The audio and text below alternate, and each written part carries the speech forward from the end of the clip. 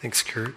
Hey, let's pause for a moment and pray again. God, thanks for this word from the book of Acts and the life of Paul and the opportunity we have to reflect in it on what you have for us in this year to come.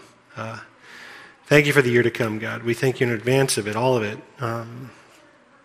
Thank you for the highs that are to come, the lows that are in front of us as well, God. You are in it all.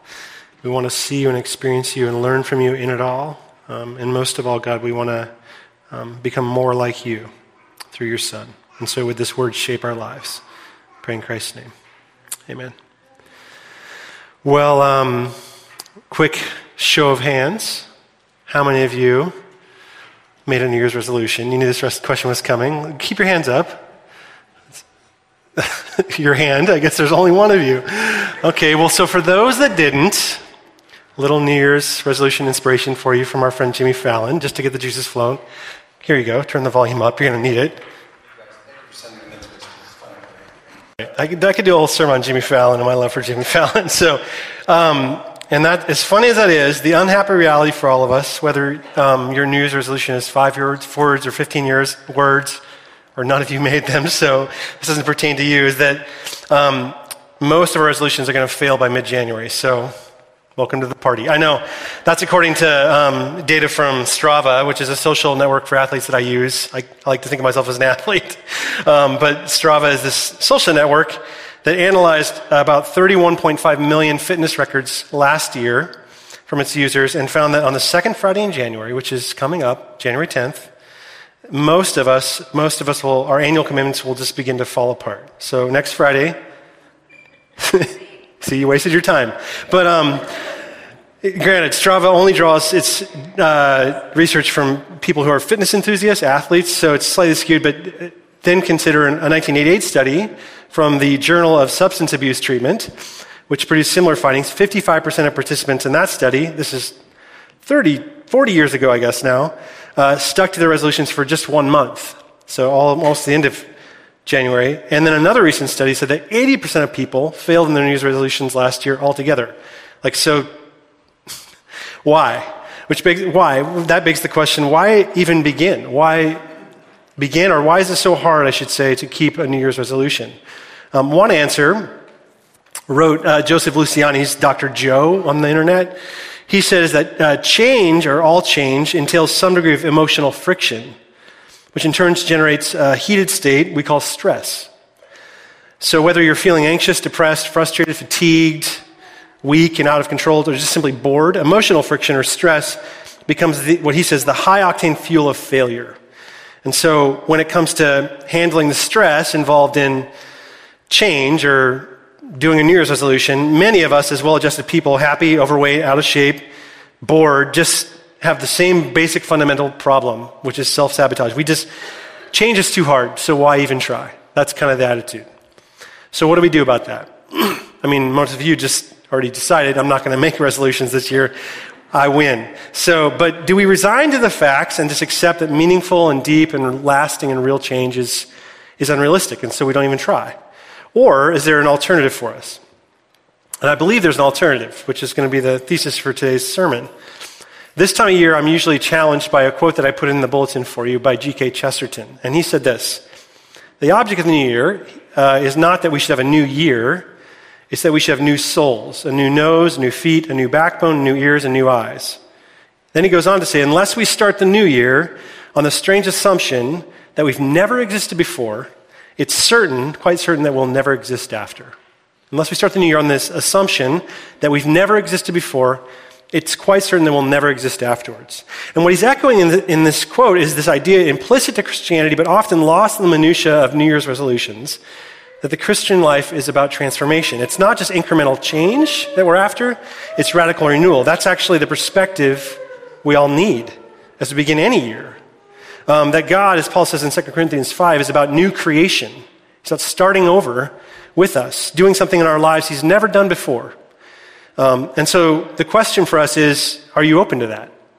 Whether you made a New Year's resolution or not, are you open to what God might be doing in your life this year, irrespective of your goals and your hopes and your dreams for what 2020 holds? As good as those things are you open enough to the Spirit of God moving in your life, or our lives collectively, that whatever change God's Spirit brings into our lives, we might embrace and then walk through.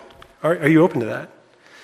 And if you are, let me just suggest that Acts chapter 9, you could pick a lot of different passages in the Bible. This is kind of like choose your own adventure today. So I chose Acts 9. We're starting a new series next week. Acts 9, Paul's Damascus Road conversion is kind of a guide, has been a guide for me anyway, for years, on how change can happen in your life. It's a really radical story of conversion. We look at it from that perspective often, and those of us that don't have conversion stories like Paul's, we go, well, it's not my story. I would say his conversion story can be yours, no matter how you came to Christ, and no matter what lies ahead of you in the coming year, whether that's a weight loss goal, or a journaling or exercise habit, or a desire to invest more in relationships, or just a total, complete revision of your life.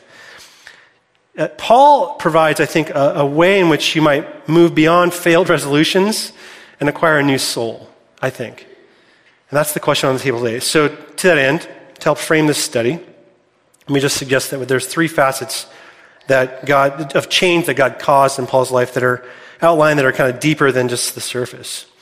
And they are, again, outlined in your bulletin, the gift of a new self-understanding, which is in verse 4.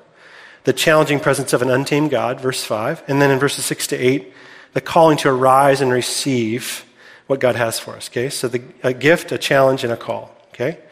So first the gift. Look at verse 4 with me, and how Jesus addresses Paul, or he was Saul at this moment. We're not going to get into his name change, but when he first speaks, he says, Saul, Saul, why are you persecuting me? So did you notice that? He says, why are you persecuting me? Not them, me. And the reason that's important is it looks like a glitch because, it's repeated a couple times just to make sure we don't miss it. Because you see, if you notice the context that Kurt read, Paul had just asked for letters from the high priest in order to go and bring any Christians he could find to court, basically to trial. So he's kind of like a bounty hunter. He's kind of like the Mandalorian, I guess, which means he's persecuting them.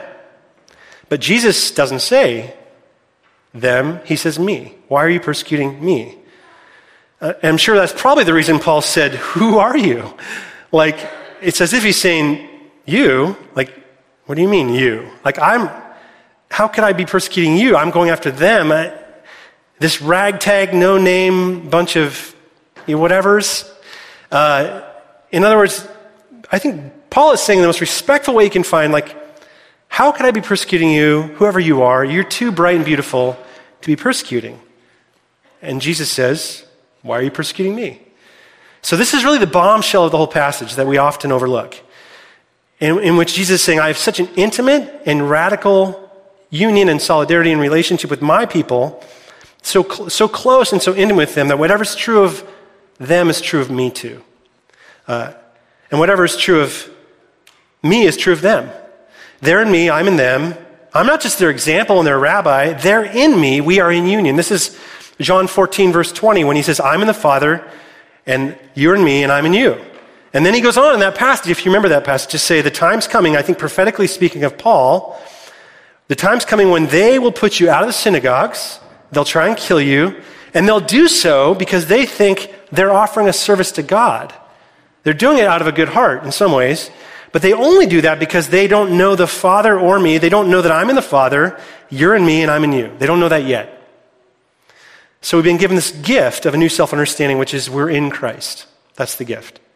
Which is why the first thing that Paul ever heard from Jesus ever, it became the basis in some ways of everything he wrote. If you read the letters of Paul, in all of his letters, he never once used the word Christian. Not once. Whereas about 165 times, I've been told, in his writings, he uses this phrase, in Christ. And so you have all these odd little statements all over the letters of Paul. For example, Galatians 2, he says very succinctly, I've been crucified with Christ. It's no longer I who live, but Christ who lives in me.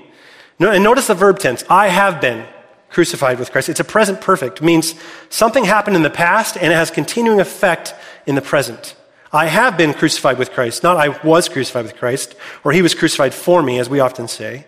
So if you're in Christ, you're united with him in his suffering and his death now today. That's what this is about. And you're also united with him in his risen life now today, if you get that. So when he died, you shared in that death, then and now. And it has lasting effect today. And when he rose, you shared in that resurrection then and now. And it has lasting effect today. It's no longer I who live, but Christ who lives in me. This is what Paul says.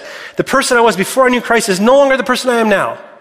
The Christian life is not self-improvement. It's not a set of resolutions. It's Christ expressing himself through your life. It's not about reforming your old self or a resolution to become an incrementally better new self. We're talking about a new creation that Paul says in 2 Corinthians 5. If anyone's in Christ, they're a new person. They're a new creation. You've never existed before. Happy New You is kind of the idea here. And so Paul got this, beginning on the road to Damascus, and then for years afterwards. It took him years and years, but he spun it out. He got it. He got that to be found in Christ means you don't have to prove yourself anymore to anyone.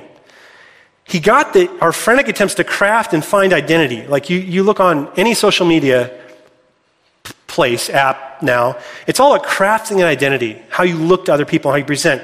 That tireless work to manage your reputation can end because you're in Christ and your identity is shaped by Christ. We can rest in Christ. For those of us that are restless and tired, you can find rest. You don't have to be intimidated by anyone ever. You're not your boss, not your spouse sometimes, not your kids and what they think about you. You don't have to worry about if you checked the box of that resolution or not. Most of you didn't, so you don't have to worry about that. It's not a big deal because you're in Christ. You don't have to climb the ladder of success and meaning to find purpose because you're in Christ. And thus your life, my life, all of our life, as Paul says, is hidden with Christ in God. And that's freedom. Absolute freedom and confidence that we have to go into this new year. Christ dwelling in us by his Spirit is a guarantee that we can and will and are changing. With each passing moment, each breath, we're adopted into the family of God, not just by name, Christian, but the Spirit now lives in us, forms us, and we become more and more like Christ himself every day. And so I guess it's a little bit like the difference between Batman and Spider-Man, to give you a little kind of cookies on the lower shelf analogy here. Just hang with me for a moment. This is how my brain works. So Batman, as you know, is a rich and strong man with lots of cool gadgets. We all love this guy. But his superpowers, as far as I understand, all stem from his gadgets and his wealth, right? Am I right? Doesn't have, like without the suit, he's nothing. That's the whole point of those movies, right? He's so depressed because he has no powers, right? That's the Lego movie in a nutshell. Am I right? Okay, but then Spider-Man has a few accessories. He's got a cool suit, little web shooters, but he's a superhero. Why? Because he got bit by a radioactive spider, and now he's obtained this amazing power to climb buildings and leap over walls and do things that you've never been able to do before, even though he's just a 99-pound weakling, right? So he has a new power accessible to him within him. Do you see my point? Christ in you makes you more like Spider-Man than Batman. That's the point.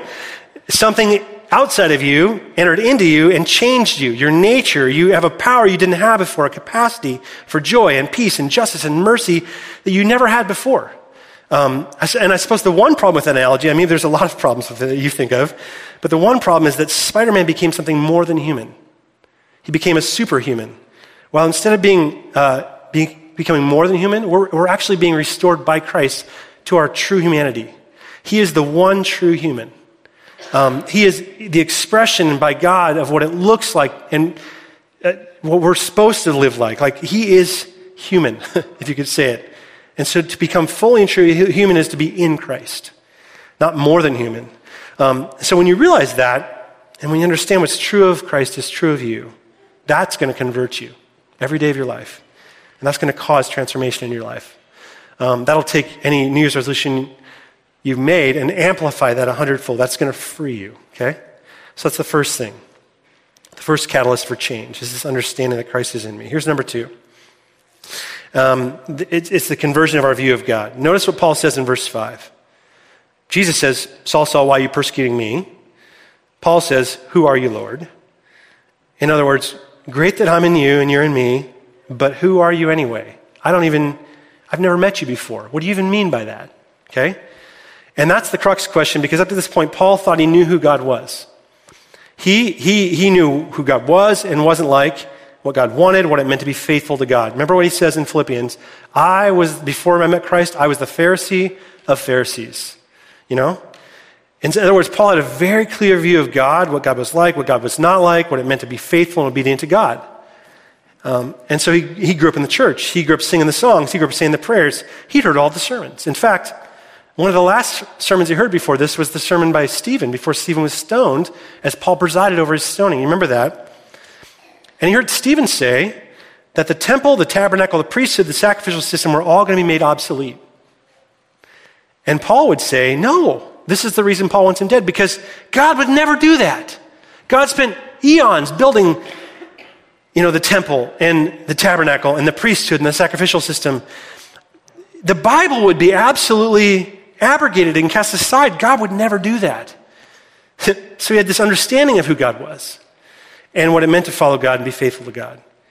But here, on the road to Damascus, listen to this, Saul's literally knocked to the ground off his feet, and by what? There's the light, there's the voice, and actually I think it's the truth, which is this, that the real reason he's knocked to the ground off his feet is he's having a head-on collision with the real God. A God who has his own reality, a God he didn't create, a God who's actually physically there. See, Saul had kind of constructed a God for himself. In his mind, he had a God he wanted, he had a God he could manage, he had a God he could control. He did not have a God who had his own reality, who could knock him down, take him off his feet. And in order to understand what that means, we have to remember something. And that is that most of us, I would say all of you, are probably not likely to construct a God like Paul's God, a God of the Pharisees, a very severe and harsh God, right? A God who's going to go stone people who don't do the right things, right? You're not going to do, hopefully. In fact, the average person in Seattle, if you just do a little man or woman on the street thing, you ask them, do you believe in God? Average person's going to say something like, yeah, maybe. There might be a God. There's probably at least a higher power. Am I right? We are often, we think of Seattle as such an atheist city, but I think there's a lot of spirituality here. And so if you press people on what that means to them, you ask for an example, what's that God or that higher power like? If it has a personhood to it, they'll probably say that he, she, or it is a God of love or a God of tolerance, a God who accepts people just as they are. Am I right? For who they are.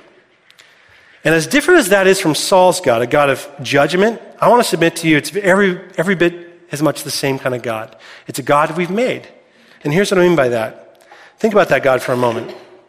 The God you've made is just basically a projection of you, okay? So your expectations, your needs, your values, your culture. And so in our culture, according to that script, it's a God of self-help, not of transformation. It's a God who tolerates you, doesn't offer you transformation or change. You've created the God in your image, what you need from that God. You follow me here?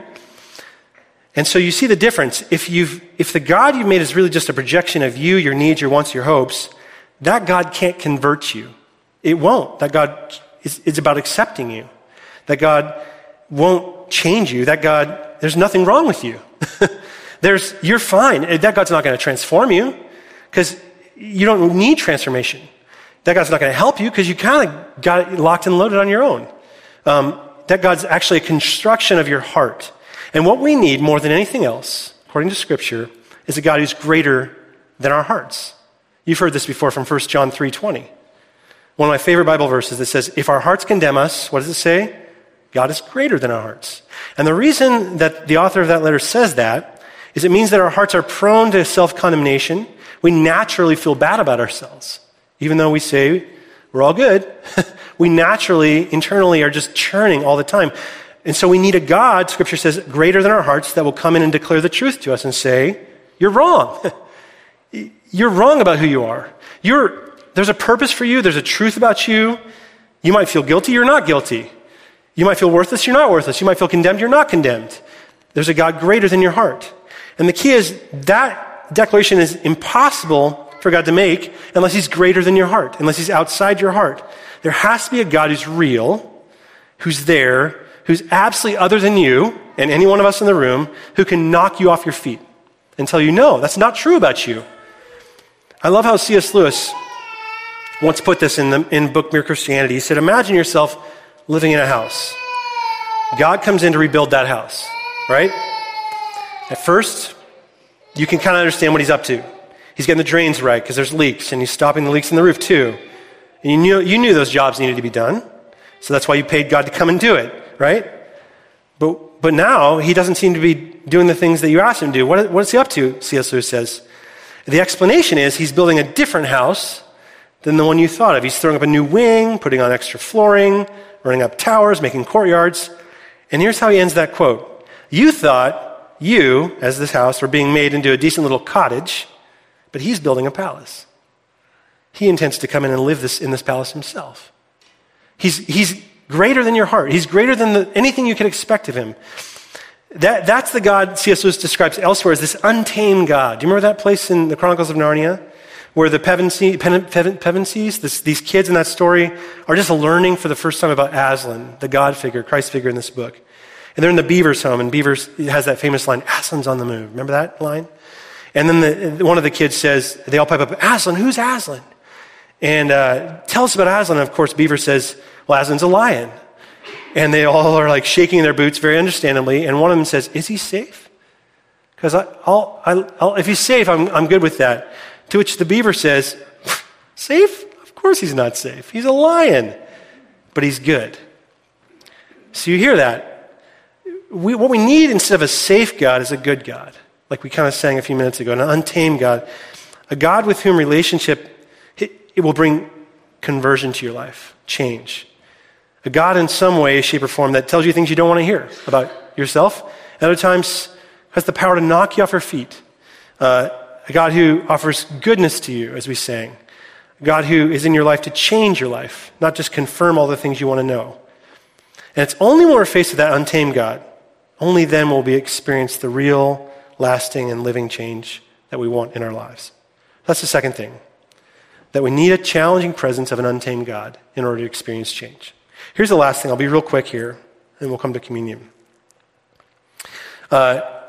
It's in verses 6 to 8, and it's this calling that Paul receives, where he's knocked off his feet, and then he's told immediately, get up, go into the city, and there you'll be told what to do. And of course, Saul's blind because he opens his eyes, he can't see anything.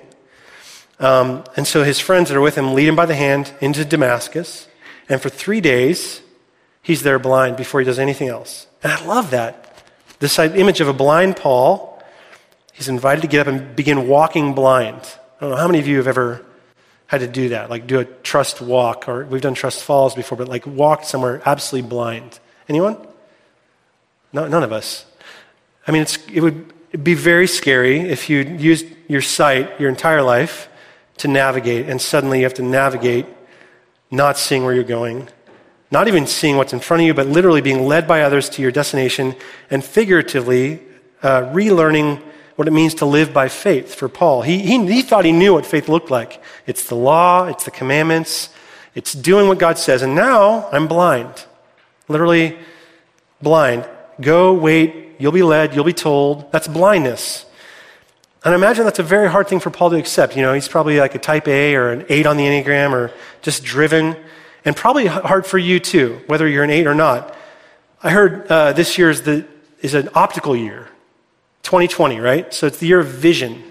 And I'm hearing a lot about vision right now. I don't know about you, and casting vision and catching a vision for what God has. Letting go of your goals, relinquishing your need to see into the future, taking your hands off your life, man, that is a prophetic word for us in 2020. Like going and waiting and just, like a friend asks you, hey, what's your vision for this year? And you say, I don't know. We'll see. I don't know. I'm waiting. We'll see. I'm going to be led and be told. That's so counterintuitive. Like nobody's going to be super inspired by that. But Paul is invited to do that because you see, that's exactly what God has always done with God's people. So most of us will be familiar with that passage from Hebrews 11, the Hall of Faith passage, which begins this way. Faith is confidence in what we hope for and assurance of what we don't see. And then this classic definition of faith is kind of explicated by then person after person after person who kind of lived that out. Faithful people, generations. And one person I've always loved in that list is Abraham. And in verse 8 of Hebrews 11, it says this about Abraham. Abraham said yes to God's call to travel to an unknown country, a place that would become his home, obeying and going even though he had no idea where he was going. He went though he didn't know where he was going. And I love that because it not only connotes sort of a profound sense of trust, but also an openness to an adventure. Like, sure, there's dark days for Abraham and dark days for you. And there are struggles ahead for Abraham in that story and for you. But Abraham went anyway because he knew that ahead of him was an adventure worth embracing. That God would be in that. He could trust God. God's good. So the question for us now, as we begin the year, is God inviting you to say yes, just yes, to the call to arise and go to an unknown place that he wants to take you? Is God inviting you to rise and walk into whatever he has for you? You may not even know yet. Like, you don't see it yet. You don't even know what that means. It's so abstract. Like, that doesn't matter. The point is, are you going to arise, get up, and begin walking? Maybe be led by others, these faithful people around you. That's the beginning of faith. So what might it look like for you at the dawn of this new decade to just do that, to be led, to arise, to receive, to be led, and to wait? I mean, that might just be the metaphor for discipleship that our community needs, to rise and receive, which is why I can't think of a better way to come into the new year than communion in this Lord's table, because in some ways this is just a ritual for us. For many of us, we've been doing this for years. We're well acquainted with it, body of blood of Jesus, it's all good. Today, though, this invitation to arise and walk into what God has for us, blind, and yet God will provide the vision at the appointed time, that might just be a fresh opportunity for you to begin anew. To not merely mark a new year, but to allow God to continue or perhaps begin new creation for you. So let me ask, what are you rising into right now as you begin this year? Or what do you need to rise into? What might God be leading you toward? I thought about that question a little bit, just to kind of prime the pump a little bit. And to be honest with you, last year ended for me, I was in a funk. It was just one of those years I just ended discouraged. I saw some of you Christmas Eve, I'm like, Merry Christmas, a little discouraged. And so in these couple weeks since, I've been reminded of David's great prayer in Psalm 51, where he prays, create in me, God, a pure heart, renew a steadfast spirit in me, restore to me the joy of your salvation, grant for me a willing spirit, and sustain me.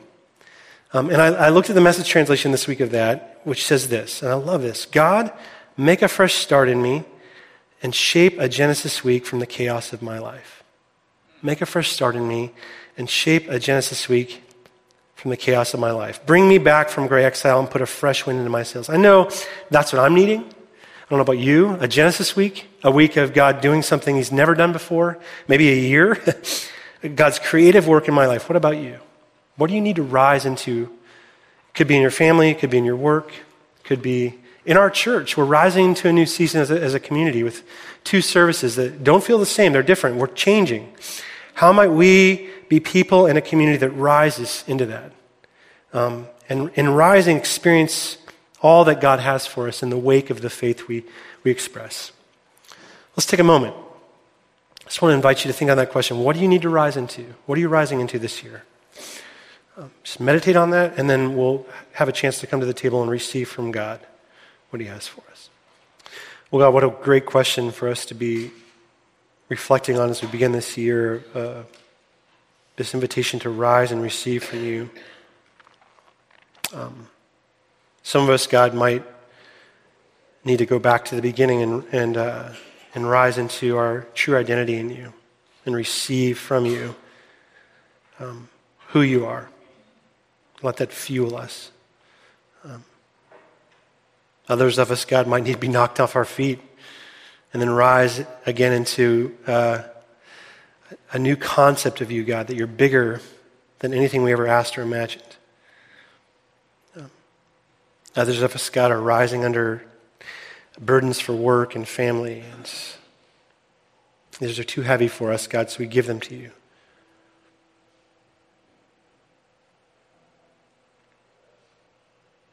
And we thank you now that in faith, God, we get to rise as a community and receive from you the gift of your body and your blood broken and shed for us.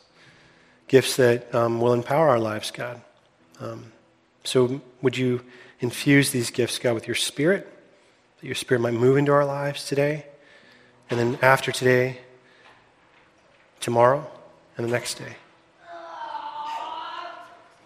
Pray this in Christ's name. Amen.